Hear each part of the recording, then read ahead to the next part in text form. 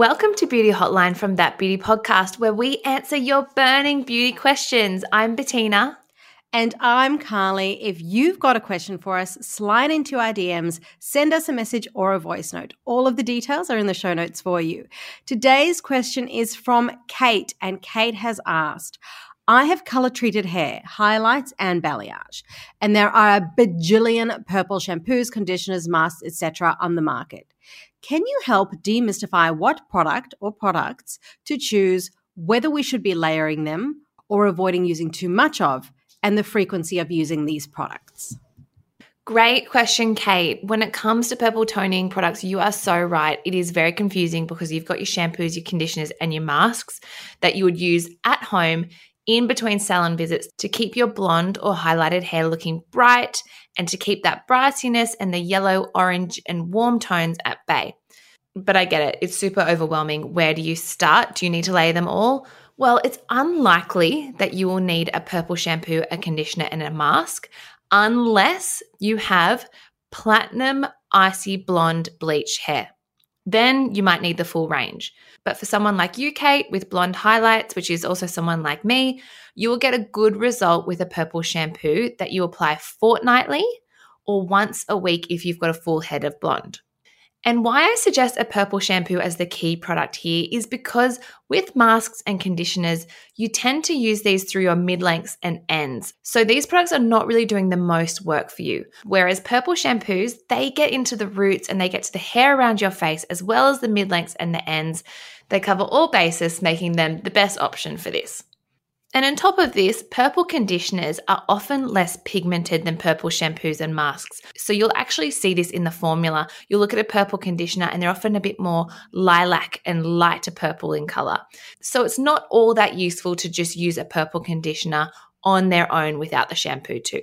So if you have balayage and highlights just through those mid-lengths and ends, then a purple mask might be good for you. But if you've got highlights that go higher up your head, then you'll want a purple shampoo. So let's talk application because it might help you decide a little bit what you go after and what you need. With a purple shampoo, you'd wash your hair first with a regular shampoo to remove build-up, product, dirt, and excess oils from your scalp and your strands. Applying your purple shampoo to already clean hair will allow the pigment to deposit more effectively to neutralize those brassy tones. So once you've done your first wash with your everyday shampoo, then you'll go in and apply your purple shampoo, work it through your hair and get it nice and lathered. You then leave the formula on your hair for a couple of minutes to let the pigment do its thing. Once you wash it out, you can then follow with your regular conditioner or your purple conditioner if you like to have a nice matching set.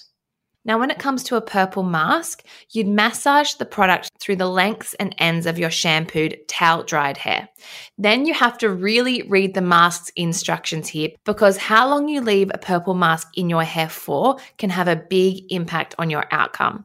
Some products will say to leave it on for 5 minutes, and then some suggest longer for a more intense result. Just know that you are at risk of turning your hair purple if you leave it on for too long. So definitely read your instructions first and set a timer. You would use a mask at the same frequency as you'd use a purple shampoo. So once a week for a full head of blonde and fortnightly if you have a half head of highlights or balayage. But like I said, it is unlikely that you would need to use both unless you are very blonde and are battling with a lot of brassiness. I want to talk about a few products that I personally love. Like I said, I've got brown hair and I do have blonde highlights through it. And my hair tends to really go warmer and it loves to throw a little bit of orange. So I personally have John Frieda's Violet Crush Purple Shampoo in my shower at the moment. I also love Kerastase Blonde Absolute Bane Ultraviolet Purple Shampoo. And the mask in this range is also very good. A colleague of mine has that platinum bleach blonde hair and she loves and highly recommends the Redken Color Extend Blondage Shampoo. And then there's Olaplex's number 4P Blonde Enhancing Toning Shampoo. The last one I'd like to recommend is a slightly different product. This is not a purple shampoo.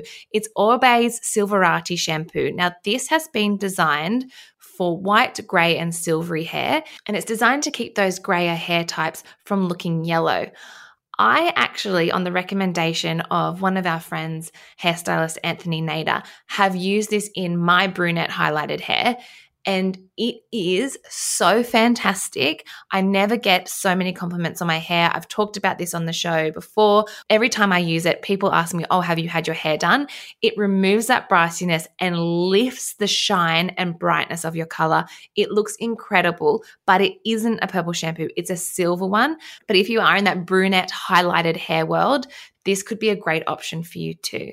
Hey, B, can I also add a recommendation in terms of the masking category rather than a shampoo?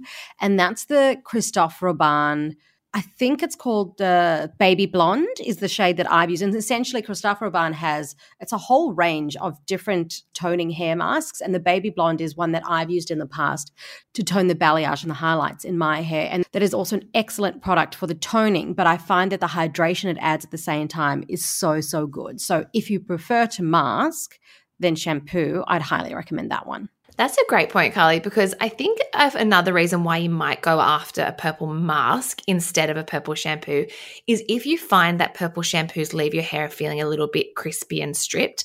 I find that sometimes when I use a purple shampoo, I don't know, they do leave my hair sometimes feeling a little dry. So if you have that experience, then pairing that purple pigment with the nice nourishing ingredients in a mask might help mitigate that issue for you. Now, you might find that there are some toning shampoos marketed to brunettes out there. Personally, I found them all a bit underwhelming. I get better results from a purple shampoo. And remember, there are differences between products designed for blondes and products that are purple products. So if you want a specific toning product, make sure it's a purple one.